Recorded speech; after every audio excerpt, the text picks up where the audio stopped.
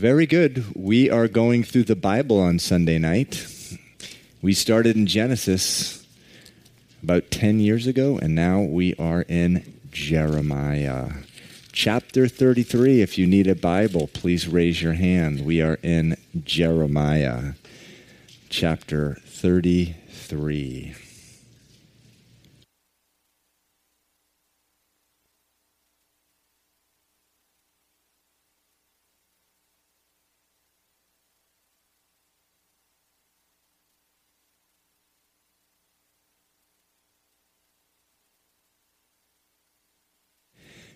Jeremiah chapter 33. Let's pray before we begin. Father, we just thank you so much, Lord, for your word and for this wonderful book, the book of Jeremiah, where we have been discovering your heart, Lord, your heart for us, your heart for your people. And Lord, we've just been getting so great instruction on living and how to minister. And Lord, just warnings to our heart, which we need those too. And I just pray this evening, Lord, believing as a group here, as a family, a church family, that you'll be speaking to us yet again. Lord, we thank you that we can just close the day in the Word of God. We can open it and close it. And Lord, just be like sponges all day, just absorbing your Word. And we pray this in Jesus' name. Amen. Verse 1 of chapter 33 says, "Moreover, the word of the Lord came to Jeremiah a second time while he was still shut up in the court of the prison." So, just briefly, what is going on here in the history of Israel, we're at the very end of that portion of the history of Israel where there was a king reigning in Jerusalem, starting with King Saul about 400 years earlier. This is the very last king, at least that reigned during this segment of history. King Zedekiah is on the throne. Prophets had come into Jerusalem, into Israel for generations, warning them that if they didn't turn back to the Lord, that the nation would be wiped out. Actually, there had been a civil war about 150, 200 years earlier, and the northern kingdom and the southern kingdom separated. And by this time, Jeremiah 33 here is about 600 BC. The northern kingdom, the northern 10 tribes of Israel had already been wiped out by the Assyrians. Elijah warned them, Elisha warned them, a number of other prophets warning them repeatedly for generations. And they had been wiped out. The southern kingdom was a kingdom for about 150 years after that. They too, during that 150 years, there were good kings, there were bad kings, but there was one particular bad king. His name was Manasseh, and the Bible says that he spilled the blood of so many innocent people. Jerusalem was covered with blood from one end to the other. And so, even though a good king came after him, King Josiah, the amount of judgment and wrath that had been stored up in that time period, the Bible says, was so much that the prophets warned that there would be a coming judgment. But the Lord is warning them to the very, very, very end. And at this point, they don't like what Jeremiah has to say. And what Jeremiah is saying to them is the city now, Jerusalem, is surrounded by the enemy, Nebuchadnezzar, the Babylonian king. Just give up and give yourself over to this king. Submit to him for 70 years.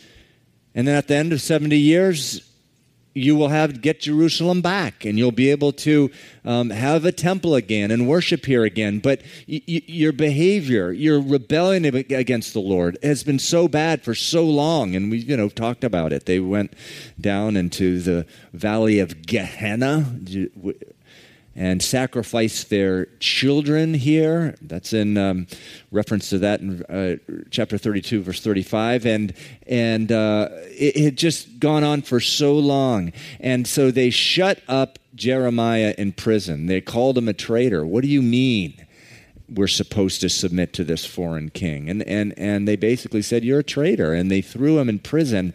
And so here we begin. It says in verse 1, the second time that the Lord spoke to him while he was in prison. Verse 2, thus says the Lord who made it. Made what? The earth and all that is in it. Thus says the Lord who made it. The Lord who formed it to establish it. The Lord is his name, Jehovah. The Lord is his name. Call to me, and I will answer you and show you great and mighty things which you do not know. And, sometimes when we're in a prison, it may not be a physical prison, but so the prison trials and affliction sometimes can be a prison. We'll hear from the Lord so much more clearly than any other time. And here you get just a wonderful, Jeremiah receives a wonderful word from the Lord, and he's in prison. And so many times that is where we hear the Lord so clearly.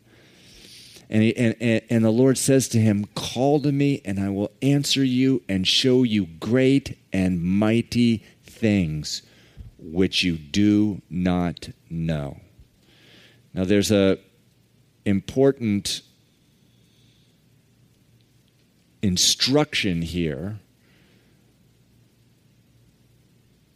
on how we are supposed to conduct ourselves in the secret place. Now, this morning, we spent some time, and we put up on the screen Psalm 91, and we talked about the secret place. He who dwells in the secret place of the Most High shall abide under the shadow of the Almighty. And the secret place, it is a reference to our devotion time, our time with God, the time that it's just us and the Lord, or me and the Lord, you and the Lord. And it doesn't even matter if there are thousands, millions of people around you in a city or whatever. It's your secret place.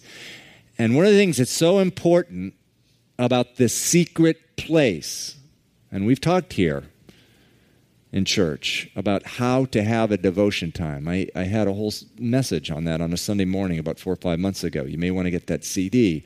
It's so important that we dedicated a whole message. Stephanie, on Tuesday nights at Women's Studies, 6 weeks, how to have a devotion time. In September, she's going to begin a similar kind of series for 6 weeks. But one of the things that's so important in your devotion time, your time with the Lord, when you open up the Word of God, it's not to learn something new from the Word of God. And so many people have this misconception of your devotion time, that it's like a Bible study where you're supposed to be learning something new. No, after you're in the Lord for 3, 4, 5 years, you're not learning something new every single time you open the Bible. What you want is to hear from the Lord, to hear from His Word, to hear from the Holy Spirit. And the thing that I tell people all the time is throughout your devotion time, you should be what? Calling to the Lord. Verse 3, call to me and I will answer you. So throughout your time reading the Bible, Lord, please talk to me. What does this mean? What are you trying to tell me through this word this morning in the secret place? And it says, and I will show you great and mighty things which you do not know. So listen, there's some things we get through the Word of God. There's other things we get, which is the Bible. There's other things we get by listening to the still small voice of the Lord, the voice of the Lord. And that's what the reference is to here in verse 3. There are great and mighty things which you do not know. There are things, listen, there are things that, or the knowledge of things about life, things about what God is doing in the world, even what God is doing in the future, that the Bible says is inaccessible to the natural man and can only be accessed through prayer. That's why he says, call to me and I will answer you and show you great and mighty things which you do not know. Now he's going to be speaking here of the millennial reign and what's going to happen during the return of Christ. This terrible time. He's in prison. The city is surrounded by an incredibly barbarous, is that a word? Barbarous? Barbaric enemy, and the fear is just dominating the land. And the Lord gives him this wonderful vision, which he says, unless you call to me, you're not going to know it. And one of the wonderful things about the Bible is about the Lord, actually, and about becoming born again and receiving the Holy Spirit, which the Holy Spirit is promised and given to every single believer in Christ.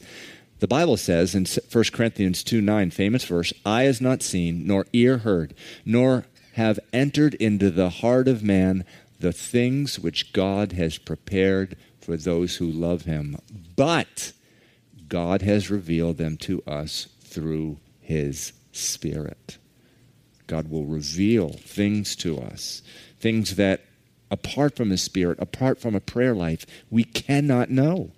We do not know. Verse 4, for thus says the Lord God, the house of Israel, the God of Israel, concerning the houses of this city and the houses of the kings of Judah, which have been pulled down to fortify against the siege mounds and the sword. So they had pulled down their houses and taken the bricks, dismantled their houses, and built up walls and siege mounds. It's what it's called. Defenses. You've seen these pictures of in World War I and stuff with these bags of sand going up, and they had taken their own houses and pulled them down to fortify the city. And Jeremiah says, thus says the Lord, verse 5, when they come to fight with the Chaldeans, but only to fill their places with dead bodies of men whom I will slay in my anger and my fury. In other words, it's all for naught. You guys are still, your backs are turned towards God, and you're in rebellion, and everything you're doing in vain. You should be just giving up, submitting to the king of Babylon, and you're refusing to do so. And then at the end of verse 5, all for whose wickedness I have hidden my face from this city. Behold, verse 6, I will bring it health and healing. So all of a sudden, in the midst of this word of judgment, he has a vision of the future. And he says, I will bring it health and healing. I will heal them and reveal to them the abundance of peace and truth. Interesting here that sin and disobedience and rebellion against God is likened to sickness. It says, verse 6, behold, I will bring it health and healing. Sin is progressive, mean it just builds on each other. We should never think that we can compartmentalize sin or put it in one area of our life. No, it's going to just become progressive, just like illness, disease. It becomes it's progressive. It grows. It expands. Sin is also contagious, and the Bible says a little leaven goes through the whole dough. If there's sin in someone, even a single person in a church body, one of the reasons we have to deal with sin and confront sin in the church is because the Bible says if we don't, it will spread throughout throughout the church body, but it's fatal. And so it's likened to a sickness, but he says, behold, I will bring it health and healing. So in the midst of all this rebellion, he's looking to a time in the future where God will bring healing to Israel. Verse 7, and I will cause the captives of Judah and the captives of Israel to return. Return from where? To Babylon, which is 900 miles away. There's already been 2 times Nebuchadnezzar has come in and hauled away people to Babylon, and I believe there will be some in this third and last time who will be taken back. But it says, I will cause the captives to return and rebuild those places at the first. And I will cleanse them from all their iniquity by which they have sinned against me, and I will pardon all their iniquities by which they have sinned and by which they have transgressed against me. Now he's looking now what you will see is a description of the millennial reign of Christ. When Jesus returns, the Bible says that Jesus will return. Jesus himself repeatedly said, he will return another time to establish righteousness, where he will reign as king. It says, and this is a description of that time. It says, then it shall be to me a name of joy. What shall be to me a name of joy? Israel will. A praise and honor before all nations of the earth, who shall hear all the good that I do to them. They shall fear and tremble for all the goodness and all the prosperity that I provide for it. You know, the human race has a sickness, and the sickness is ungratefulness. And sometimes, we fall into this. And actually, it's something that we need to fight every single day. To not be affected by the voices of the world, where there's just a spirit of complaining and grumbling in the world. And here in the middle of verse 9, I love this. It says, there will come a time where they shall hear all the good that I do to them, meaning it will dawn on everyone during this reign of Jesus Christ that God is so good. People have no idea on this planet Earth how good the Lord has been to them. And so this is a description of a time where people will have grateful hearts and they will just worship the Lord. Verse 10, thus says the Lord, again there shall be heard in this place of which you say it is desolate without man and without beast. In other words, at this time everyone was saying, look at the land around us. It's desolate. There's no man out there. It's without even beast. That's how bad the enemy had come through and destroyed everything. It says, It shall say of this place of which you say it is desolate, without man or without beast, in the cities of Judah, in the streets of Jerusalem that are desolate, without man and without inhabitant and without beast, the voice of joy and the voice of gladness, the voice of the bridegroom and the voice of the bride. In other words, the voice of the celebrations associated with weddings, they had ceased.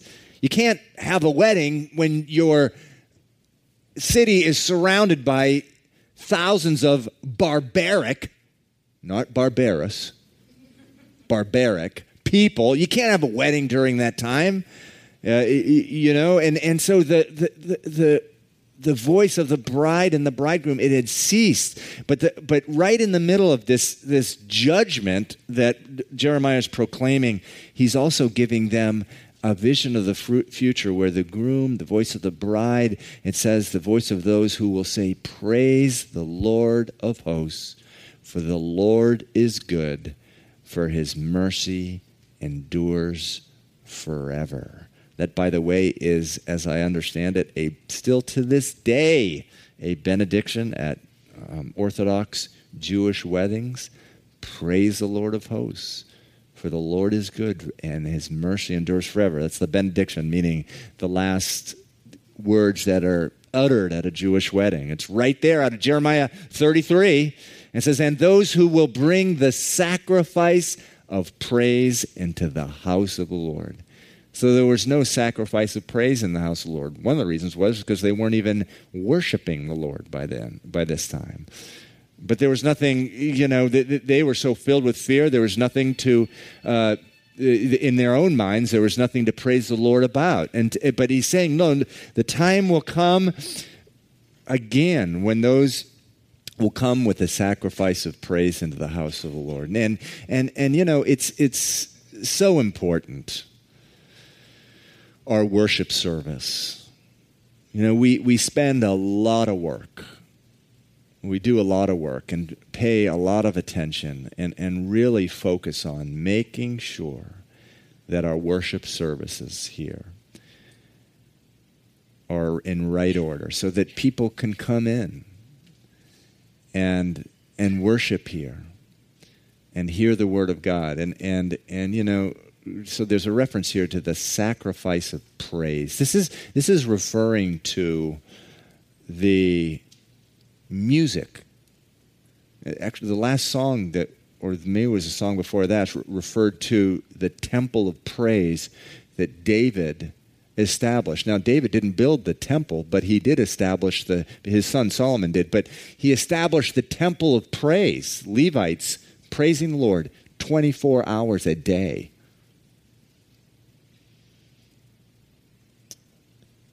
And it is a sacrifice of praise when we worship the Lord. And I think it's important that we're careful to understand that one of the things I did is as I prepared for this message was, well, what does this mean, a sacrifice of praise? The Bible says, present your body as a living sacrifice, Romans 12:1, holy and pleasing to him. What's a sacrifice of praise? What is it? Well, it's when I come into church in the morning, some of the craziest things or spiritual warfare or whatever, or it could be whatever, are just stirring up in my mind, and I need to put aside Steve, and just worship the Lord. A sacrifice of praise. Sometimes it takes a deliberate act of the will to set aside just all the anxiety in our mind, the worry, the fear, the anger we may have for someone or something, or frustration, and just worship the Lord. It's a sacrifice of praise that is a sweet aroma to the Lord. It's not okay when we're singing in a worship service and we're thinking about that pizza at Cecilia's on Commonwealth Avenue, after on Sunday night. It's not okay. Think about that after, the worship, after the announcements too, and after my message, but after the whole service, but a sacrifice of praise. And then it goes on, for I will cause the captives of the land to return as at the first, says the Lord. And of course we know in Ezra and Nehemiah, that's exactly what happened. Verse 12, thus says the Lord of hosts, in this place, which is desolate, without man and without beast, and in all its cities, there shall again be a dwelling place of shepherds, causing their flocks to lie down. It's just like this serene pastoral setting, just lambs sitting down on a pasture. And they're lying down. But at this time, the city is surrounded by the enemy, and such a scene was just unthinkable at the time. Verse 13, in the cities of the mountains, in the cities of the lowlands, in the cities of the south, in the land of Benjamin. Jeremiah was from the tribe of who? Come on, you could have gone to chapter 1 by now. Benjamin. He's from the tribe of Benjamin. So he's getting this vision of the future when in the land of his own home, and the places around Jerusalem, and the cities of Judah, for the flock shall again pass under the hands of him who counts them, says the Lord. Now, I think you have that word him there, H-I-M. You probably have a small h, but some people think that's a capital H, and it's speaking of the Messiah, of him who counts, the Lord who counts the flocks and who counts, who has every hair on our head counted. Verse 14, behold, the days are coming, says the Lord, that I will perform that good thing which I have promised to the house of Israel and to the house of Judah. And here he has this vision of the Messiah here in verse 15. In those days and at that time, I will cause to grow up to David a branch of righteousness. He shall execute judgment and righteousness in the earth. Now turn back to Jeremiah 23 really quick. Jeremiah 23, verse 5. So Jeremiah is repeating a prophecy here in chapter 33 that was given in chapter 23, verse 5. Behold, the days are coming that I will raise to David a branch of righteousness. And the word branch in Hebrew is natzer. That's why Jesus was a Nazarene. He was from Nazareth. I will raise to David a branch of righteousness. A king shall reign and prosper and execute judgment and righteousness. Now, it's interesting in verse 6, in his days Judah will be saved and Israel will dwell in safety. Now, this is his name by which he will be called the Lord our righteousness. Jehovah Sidkenu. But in chapter 33, verse 16, has the very similar words. It says, in those days, Judah will be saved and Jerusalem will dwell safely. And this is the name by which she will be called. Who's she? Jerusalem. The Lord our righteousness. So Jerusalem, after Jesus' return, will be called, it will have the name of the same name as the Lord our righteousness. And you know that Pastor Keith, when he was speaking at the men's conference, one of the things that he suggested when you have your time in the secret place, your devotion time, is just meditate on a half of a verse. And this is a good half of a verse to meditate on. Actually, this is a fourth of a verse. The Lord our righteousness. Never think that you have a righteousness or a goodness in and of yourself. Because the Bible says you don't. The Bible says there is no one good, not even one. But it says in 2 Corinthians 5:21, God made him who had no sin to be sin for us, that we can be called the righteousness of God. The Lord our righteousness. How can we claim any goodness for ourselves? Because the Lord is our righteousness. We are clothed in the righteousness of Christ. I love sharing from the book of Matthew, the parable of the wedding feast, where the king invites everyone to his, actually not everyone, but certain invited guests to his son's wedding feast. And his servants go out to invite people to this feast, but one says, no, I'm busy, I have a business. Another one says, I have a farm.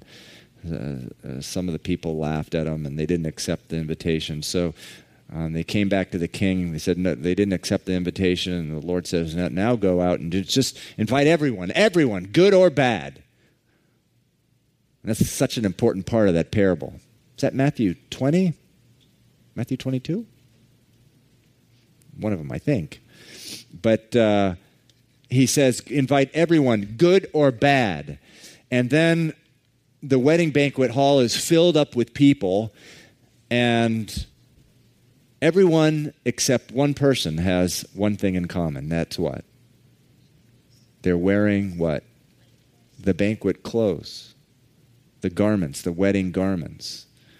There's one guy who tried to get in without his wedding garments. He tried to get in without the garments that had been handed him. And the king walked up to him. How did you get in here? He says, what are you talking about? He says, you don't have your wedding garments. And he was actually told and cast out to where there would be weeping and gnashing of teeth, a reference to hell. The one thing that everyone had in common was they had the garments, the clothes of Jesus Christ. They were cloaked in it. So I love this. The Jehovah, how do you pronounce it again? Sidkenu. Thank you. The Lord our righteousness. We have no righteousness of our own, but the Lord is our righteousness. Verse 17, for thus says the Lord, David shall never lack a man to sit on the throne of the house of Israel. Quite a thing to say when the city is surrounded by the enemy and you're telling everybody, Jeremiah is telling everyone just to give up and submit to this other king.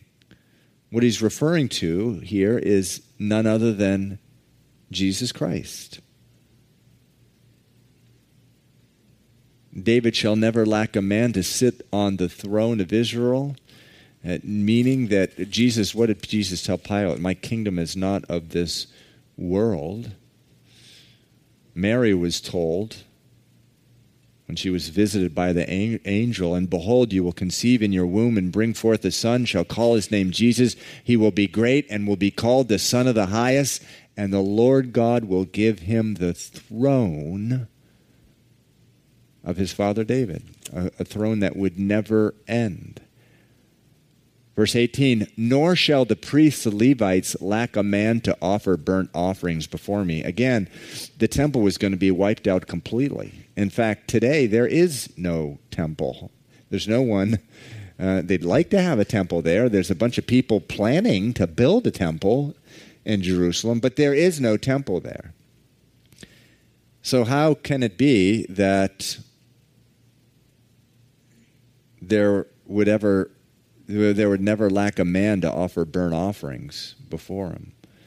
Well, that too is fulfilled in Jesus Christ. In the book of Hebrews, and I think, is it Romans as well?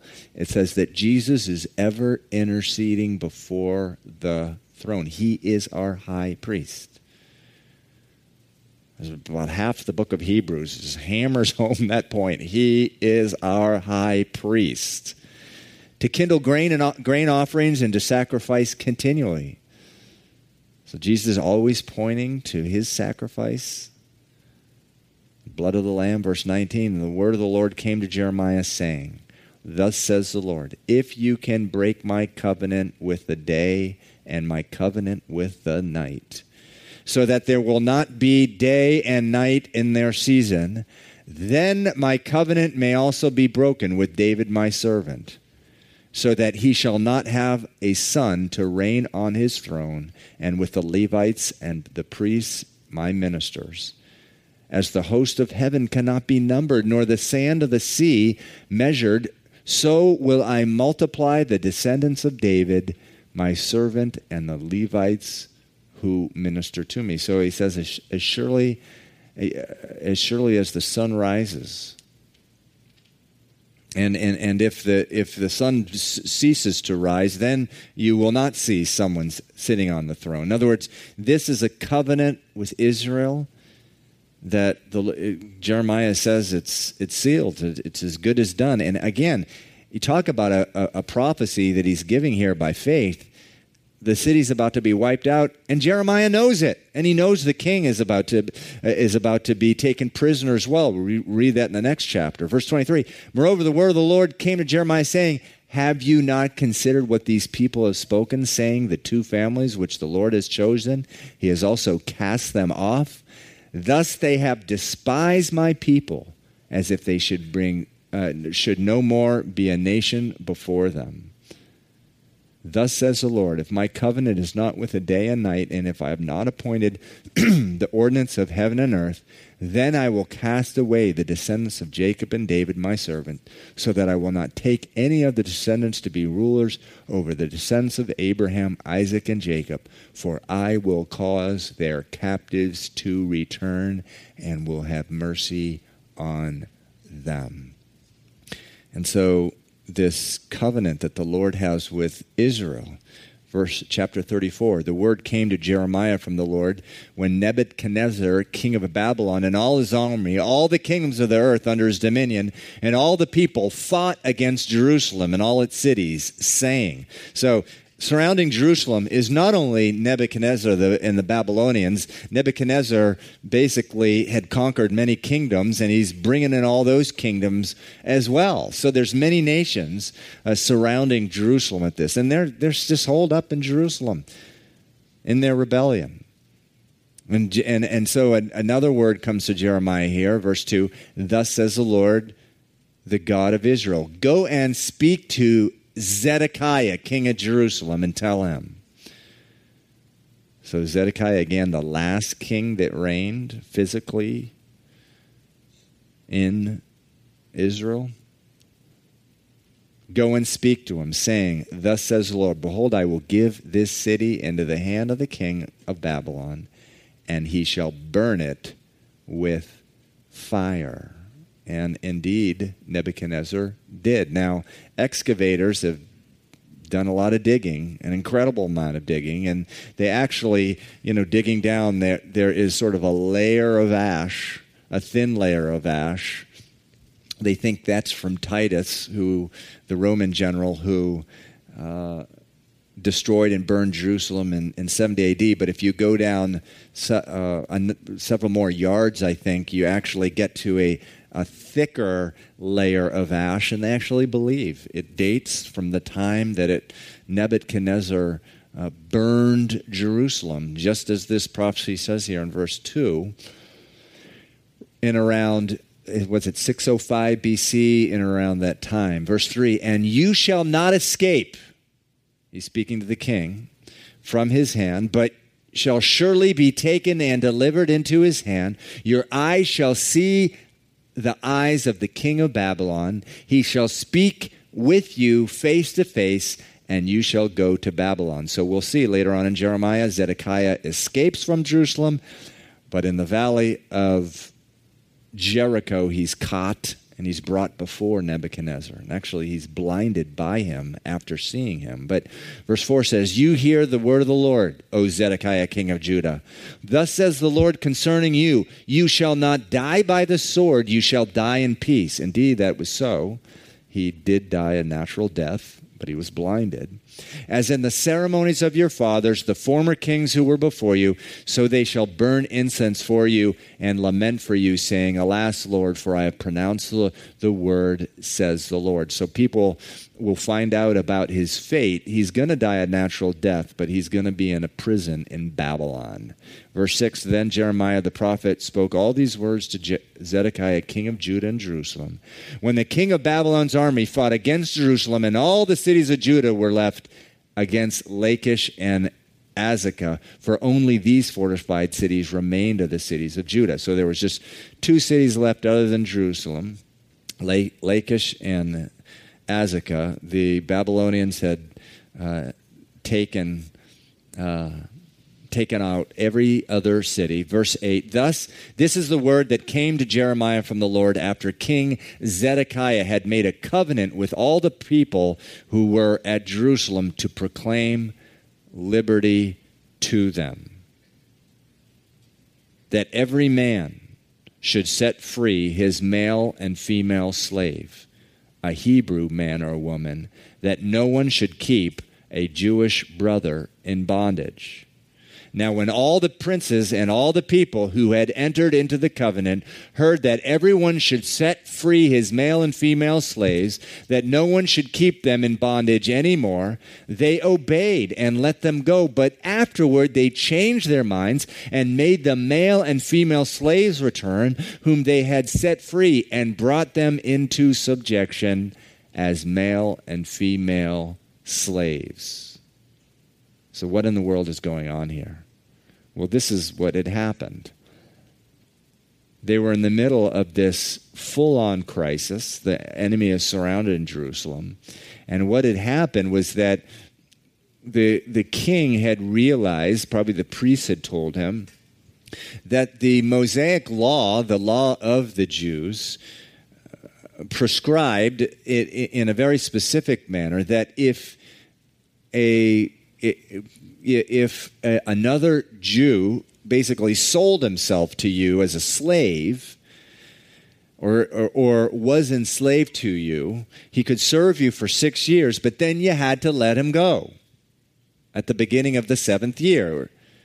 And this was a law that every 7 years you had to let go of your slaves and let them go free. Well, they hadn't done that. And when the 7th year came, it was business as usual. And so what they did when their city was surrounded, they have this sort of, I don't know what you would call it, a sort of kind of repentance, where they actually, it says in verse 8, Zedekiah the king made a proclamation of liberty. In verse 9 it says, so every male and female slave is supposed to go free right now. They were not enslaved correctly. They were supposed to be let go long time ago. You're supposed to let them go. And in verse 10 it says, when all the princes of the people heard this, they entered into a covenant and they said, okay, yeah, we'll do it. And they let everyone go. But in verse 11 it says, but afterward they changed their minds. And what probably happened here was these sieges that used to happen in cities used to go on for years. And before sort of modern warfare, they used to just starve the city into subjection, and they would wait outside the city sometime for years.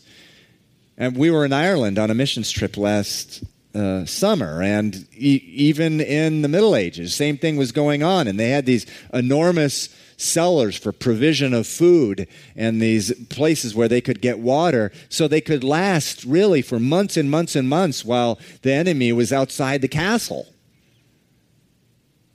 It was a pretty small castle, too. I can't imagine how horrible it would have been, particularly in all that Irish rain that happens over there. But,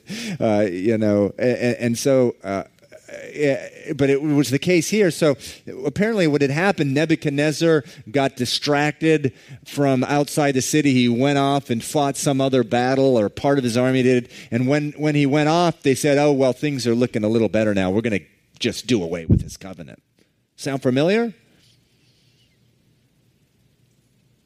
People get sick, making all kinds of promises to the Lord. Lord, if you cure me of this, I will go back to church and, I'll be an usher under Jose Feliciano. And I'll learn many things from him.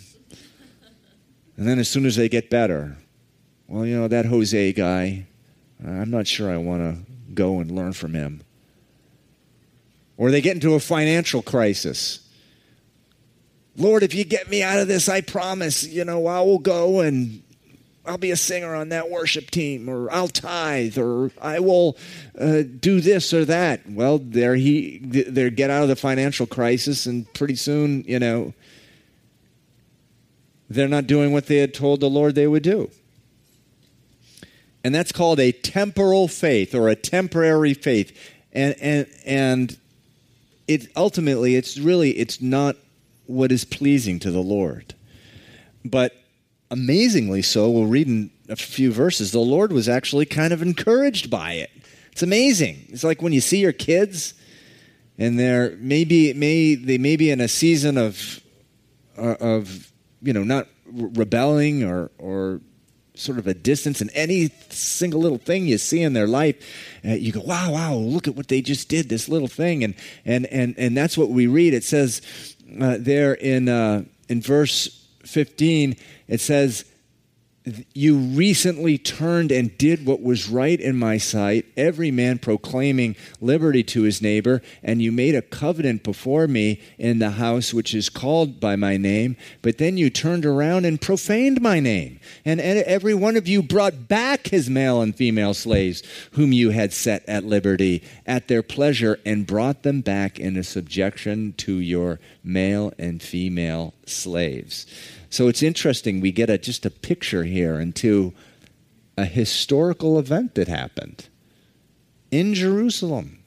In the middle of a crisis, a national crisis, there was this feigned repentance, or this partial repentance that it was not only partial, it was shallow, and they just went back to what they were doing. Verse 17, therefore, thus says the Lord, you have not obeyed me in proclaiming liberty, every one to his brother and every one to his neighbor.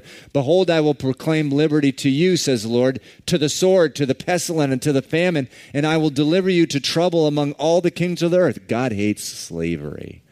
1 Corinthians chapter 7, Paul says, look, to those of you who are slaves, get your freedom, because Christ didn't save you to become a slave. But then he goes on to say, but those of you who are free, you're Christ's slave. So the Lord is looking at this. He doesn't like what he sees. In verse 18, he says, and I will give the men who have transgressed my covenant, who have not performed the words of the covenant which they made before me, when they cut that calf in two and passed between the parts of it. What in the world is that? Anyone know what that's referring to? Speaking of people I'm very proud of, my own son. I'm pointing at you. What's it referring to? That's right. Oh, that's my son there. See, my son. Genesis chapter 15. In a rather strange part of Scripture that we don't fully understand, God makes a covenant with Abraham, and he orders and instructs Abraham to cut in two the sacrifices, and then Abraham goes into a deep sleep, and God himself passes right through the middle of this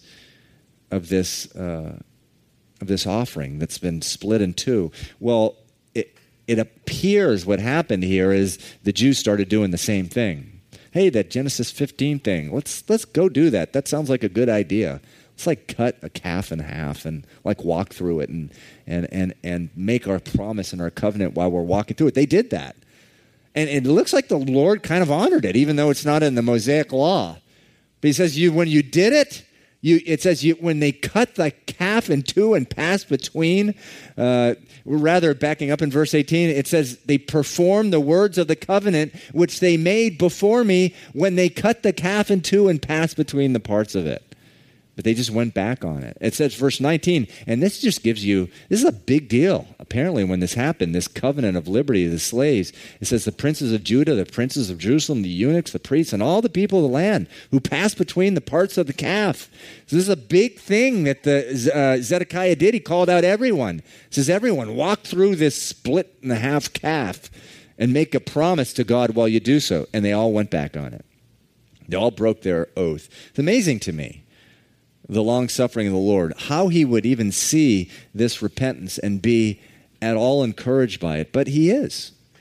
We went through, and I know I've repeated this many times since we've been in it. I'm still amazed when we went through the life of King Ahab. I mean, one incredibly wicked dude.